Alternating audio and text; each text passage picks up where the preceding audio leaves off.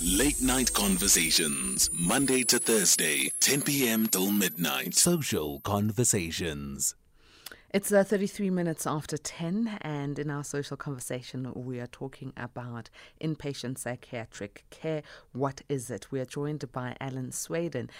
We know that this is the man who co-founded and manages Panda app. He's also a clinical psychologist who previously co-founded and headed up the Akeso group of psychiatric hospitals, and the Alon Lits, former general manager and director of Uber in Sub-Saharan Africa. Allan, thank you very much for joining us once again. Always a pleasure. Hey, Patricia. Very nice to be on your show again. Thank you for having me. Please firstly define for us what inpatient psychiatric care is. Generally, what it means in the South African context is acute care, which basically means short-term care, which has different connotations for the private and the public sector. When a person's psychiatric illness or psychosocial distress is such that they need to be in a contained environment for whatever reason that is. Okay, and a contained environment, would that mean at home or in a psychiatric hospital? So generally what I'm talking about is that it means in a psychiatric hospital. And there are three different kinds of patients that get admitted into psychiatric hospital, or three different categories of patients. You get voluntary patients, and those patients are, they understand that they can give consent to be admitted into hospital. They give consent, and at the same time, they're free to leave whenever they choose to. And that's called a voluntary admission. You get assisted admissions. Those patients are not involuntary, but neither are they able to give consent, either because of their age or because of some kind of cognitive stuff. So they aren't able to give consent. So they might be disorientated, but they're not involuntary. And then you get involuntary patients, and those patients don't give their consent for treatment, but they've been admitted into a psychiatric hospital because of a risk that they pose to themselves or to other people. And they need to stay there until they're discharged, either by the hospital manager or by a team of psychiatrists or a panel, etc. So you get those three categories of patients, and most private psychiatric patients, private psychiatric hospitals in South Africa admit voluntary and assisted patients. Very few of them admit involuntary patients. And the state really admits all three different kinds of categories for all different kinds of reasons and all different kinds of diagnoses. Before we go to the various mental health treatments that might need inpatient attention, in South Africa, do we have enough psychiatric hospitals to cover those who need public health care services? It's a great question. So the point is sort of that psychiatric hospitals fit into a context of care. And the context of care is such that people sometimes need an acute admission, which just generally means that they have a lot of attention placed on that admission, that they're seen by psychologists, by psychiatrists, by social workers, really by a team. And then the question really is what happens after that? And what happened a few years ago is there was the tragedy of the Life Esidimeni, the tragedy around Life Esidimeni, where so many patients who were in long-term care were moved out of long-term care, out of the Life hospital that they were in, into these kind of community placements. And as we know, I think over 200 of them, died in some way as a consequence of their having been moved without proper preparation or other, medication, or sometimes they even kind of died of thirst or starvation. It was really a tragedy. But what happened as a consequence of that is that patients needed to stay in acute hospitals like Sterkfontein or Westkoppies or Tara, those government hospitals where they generally, I would say, there's not maybe enough beds, but there are an adequate amount to kind of most of the time meet with supply, so long as patients who don't need acute care have got somewhere to go after that. And what happened after Life Esidimeni is that this backlog emerged because there was nowhere really to send these patients once they were finished with their acute care. And so they stayed in acute care for much longer. So instead of the length of stay being around sort of, let's say, 30 to 50 days, depending on their diagnosis, some of these patients were just staying for months on end because they literally had nowhere to go. So it's a question that you ask, and like I said, it's a great question. There are norms, and normally you need about between 5 and 8 beds per about 10,000 people in the population. And South Africa, I think, mental health care generally, even in the public sector, is actually is a great service. In some areas, there are pockets of real excellence, but there are not enough long-term beds. And so what happens, you get these long-term schizophrenic patients or patients that just can't look after themselves. They can't go back home, and they've got nowhere to go. And they end up taking up an acute bed for much longer than they need to. That's quite a long-winded answer, but I hope you found that interesting. It is very interesting, but also very saddening that we don't have enough long-term assistance available for those who might need it in South Africa. Maybe a bit later we should touch on what can be done to ensure that our public health system is able to assist families and patients who need inpatient psychiatric assistance. So let's go through some of the mental health disorders that might end someone up in a psychiatric hospital. I mean, can it range from anxiety, or is it for patients who have bipolar and other more severe mental health issues? So, it's so interesting that really, when we talk about diagnoses, like let's say anxiety or depression, those can really mean anything. In a sense that, like, you can have anxiety from time to time. You might even sometimes need to take an SSRI like Zoloft or Prozac or something like that, which will help you to manage your anxiety or your depression. But then you kind of get into other ways of looking at psychiatric or psychosocial illnesses away from diagnoses. And really, what I really kind of started to think about, which I'm not unique in this way, but what I really started to think about when we ran the Akeso group of hospitals, is that patients get admitted really because of 3 reasons. The one is that they pose a risk to themselves or to other people, and they're just not coping in an outpatient environment. In other words, they're not coping at home. They can't look after themselves properly. Their families or the people that care for them can't look after themselves properly. And what they're doing every day is posing some kind of risk. And that can be suicidal behavior. It can be, self-harming behavior. It can be threats of violence towards other people, etc. And at that point, a person becomes unmanageable and they may need to be hospitalized. So risk is one factor, and that cuts across. So that can be risk factors of depression. It can be risk factors of anxiety, where your worry is kind of causing you to act in a way that in order to kind of relieve yourself of the anxiety, you do things that are risky, such as drinking too much, or some people, believe it or not, they cut themselves to kind of get rid of some of their anxious feelings. And so the risk factors are sometimes a very important component. The other factors are functionality. So is this person able to function? Can they wake up in the morning and dress themselves? Can they go to work? Can they drive? Or are they really just stuck in bed? And if they're stuck in bed, then who's going to be caring for them? So people that have very low functionality also sometimes need to be hospitalized. And then the last factor is distress.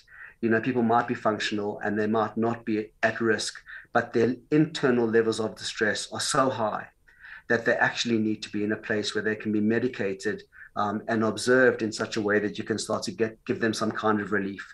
So away from the diagnoses, and I'll talk about diagnoses in a moment, we really look at those 3 factors. We look at risk, and we look at functionality, and we look at distress, and then you make a decision about whether or not a person needs to be hospitalized or not.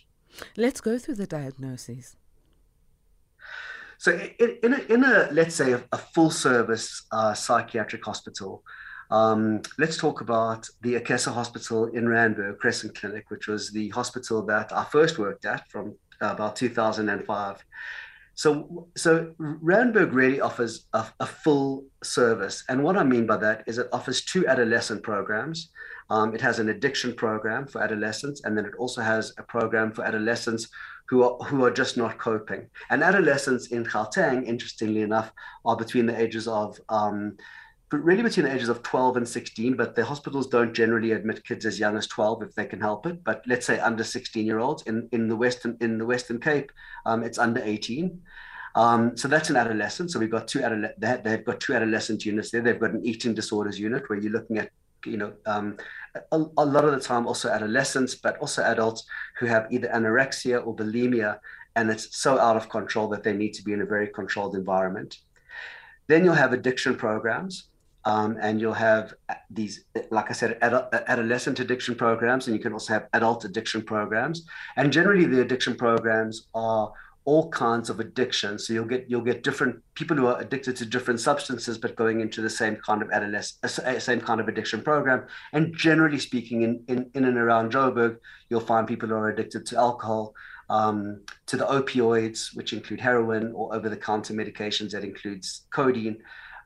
You'll find people that are addicted to cocaine or crack, and other substances. And then you'll have what we used to call the general programs, or they still do call it the general programs, but I don't work there anymore. And the general programs are really broken up into three different categories. You have the high-functioning patients, and those are patients really who, before they had some kind of event that caused them to be hospitalized, they were pretty high-functioning. You have the sort of middle group, where you have that these people would have generally quite chronic illnesses like bipolar.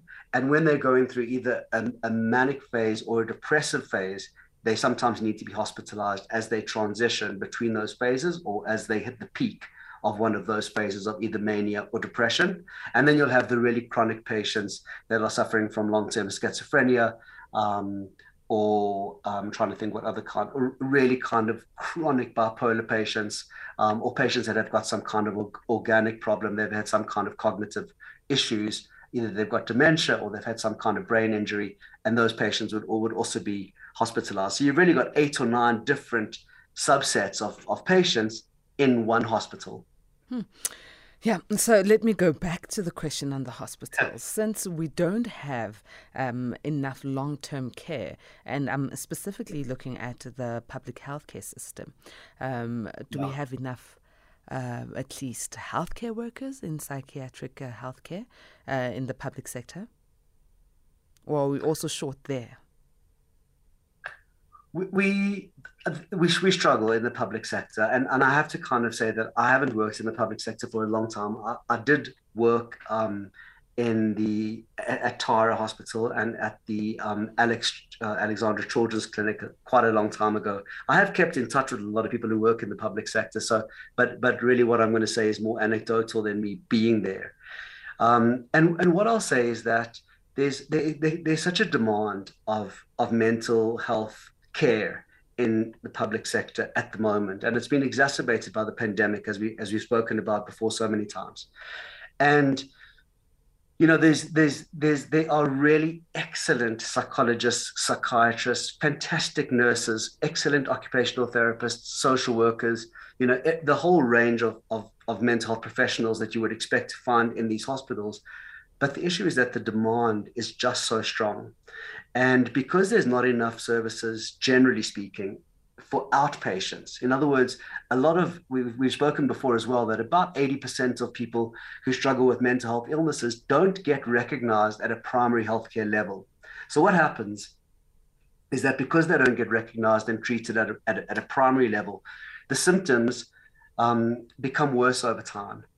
And excuse me, eventually, what happens is the symptoms, which may otherwise have been quite well managed as outpatients, become so bad that they need to be hospitalized. And it's kind of, one has to look at the whole context. So we spoke a little bit earlier about the fact that there are not enough beds for patients to go after care, but there's also not enough doctors and psychiatrists and nurses who are trained to spot mental health before they might need to be hospitalized. So you really have to look at mental health as an overall service provision. Although obviously tonight we're focusing on hospitals, but you can't really look and say, are there enough hospitals, without saying, well, what does that look like with outpatient care and with post-hospitalization care? And again, I'm giving you a very long answer. I think that we could do much better as a country. And I think that there are so many other countries that could do better in terms of their mental health offering.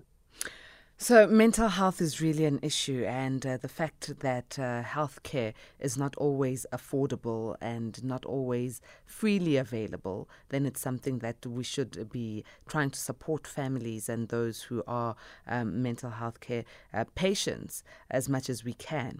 So now, in terms of what is the experience like when you are an inpatient psychiatric patient? What is it like to be in a facility such as this, in a hospital such as this? So let's talk about the patient that is me or you, and we're kind of generally quite well functioning, and something happens to us. Let's say a few things happen to us at the same time, and it causes an underlying depression to become something that we can't manage, and the people that we live with or that love us can't manage. And so they say, listen, Patricia or Alan, you need to go into hospital and you need to get your medication right, and we need to sort of work through some of the issues that have happened that have caused you to kind of be in such a lot of distress. Okay, so these are people that are just, normally pretty high functioning, but are going through a very difficult time. And let's just say it's your first admission. So in South Africa, generally speaking, I spoke a little bit earlier about length of stay. So the length of stay in a hospital like Tara or Sterkfontein or Westkoppies for a patient suffering from depression would probably be between, let's say, 28 and 40 days. Okay, and that really is a function of the patient coming into the system, having to go through a process of being categorized and then being put into the right place, then getting the treatment, and then having to work on an outpatient plan or a post-discharge plan. But in private hospitals, the average length of stay is much closer to 12 or 13 days. And the reason for that is that a lot of people who go into private hospitals are employed and they only get 10 days of sick leave a year. And if they have to get more than that, then they have to tell their employer where they are. And sometimes they just don't want their employer to know. So generally speaking, a patient who goes into hospital in the private sector will go in for, let's say, 12 or 13 days. And in that time, they'll be given a lot of psychiatric medication, and psychiatric medication generally takes between 10 and 14 days before it really starts to take effect. And at the same time, they'll be put into some kind of group program, which will help them to deal with the trauma that they've had just before they were hospitalized, and look forward to what's going to happen when they're discharged, how they're going to, change their coping mechanisms. Excuse me. And I would say that for most people that go into either the private sector or those hospitals that I was talking about, like Westkoppies or Tara, or even Sterkfontein, if you go into the voluntary wards, the experience is not terrible. And I think that that's what people really kind of are surprised by. I'm not saying that psychiatric hospitals are necessarily a fun place to be, but if you're a voluntary patient hospitalized because of some kind of depression or anxiety or something that you're going through, it will generally be a pretty therapeutic experience that you go through. And then at the end of it, you'll be discharged on medication and with some kind of discharge plan. Excuse me, I need to go get a glass of water. Okay, go get a glass of water. Let's take a quick break because I need to hear all of this. Let's take a quick break, A-Team, as we're speaking to Allan Sweidan around the experience of inpatient psychiatric care. Night Conversations with Patricia Nduli, Monday to Thursday, 10 p.m. till midnight. Social Conversations. A-Teamers, we are in conversation with Allan Sweidan, who is a clinical psychologist, and we are talking about inpatient psychiatric care and what this looks like in South Africa. You can join in on the conversation on 0614104107. That's our WhatsApp number, or SMS 41391. Alan, did the water help? Are you quick? I'm sorry about that. No, it's fine. I totally understand. So you were still explaining to us about the various facilities. Yeah. So I think what I was trying to say is that people shouldn't really be scared of going and seeking help. And if they need to be hospitalized, it's generally not a terrible experience at all. And I think people are often quite surprised by that. And I was always struck by the difference in the feeling in a hospital during a normal weekday, when you've got the patients who are engaged in their group sessions, or they're seeing their doctors and they're kind of socializing with other patients. I was struck by the fact that actually these are quite happy places if people feel cared for. And it was really, late at night when the anxiety started coming back, or, you get visited by family and friends who may be very anxious and are, keep asking you, how are you doing? Are you going to be okay? Things like that you would, and I'm not blaming those family members, because obviously they're also really anxious about their loved ones, but it's only then that you would sort of start to see some of the other behavior coming out. And you could see why a person had been hospitalized. But really what I'm trying to say overall is that being admitted is not generally a terrible experience if you are a voluntary patient and you understand that you need to get the care that you need. For other patients, for patients that require lockup, it's unfortunately a very different experience. And there really are, two different ways that people are restrained. The one is a kind of a chemical straitjacket, if you will, because we don't use straitjackets anymore. So it's a mix of medications that really, kind of contain a person's behavior, but to the extent that really the personality is lost. And obviously, one needs to do that because that person, may be,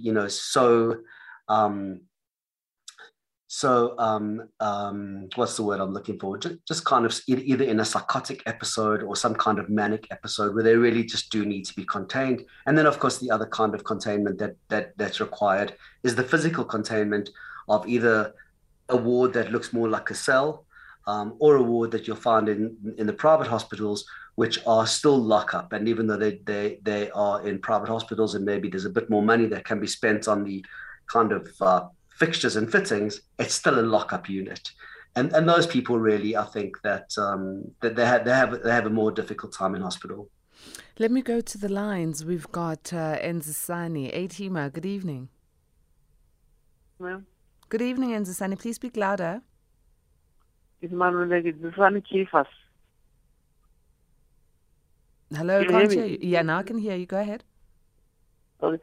If you have got some certain certificate which you pass with mental disability, it's difficult to find a job, say, or ma'am. Please repeat. I didn't hear you. I said when you have got a qualification with mental disability, is it possible to find a job? I've got some sort of certificate, but I can't find a job because I've got mental disabled. Because those who are fed mental people, they destroy something because it's not stable in their mind. So you've got a qualification, Enzisani? Yes, I have it. In what? Labor relation, anyone into chemical engineering.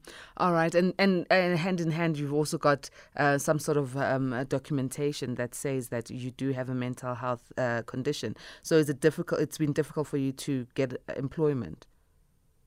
But and Dr. Mahamatuba, he knows me. He knows me because I read my training 18 years old. All right, Enzisani, let's allow Allan to respond. Thank you very much for calling in. Listen on the radio. Allan, shoo.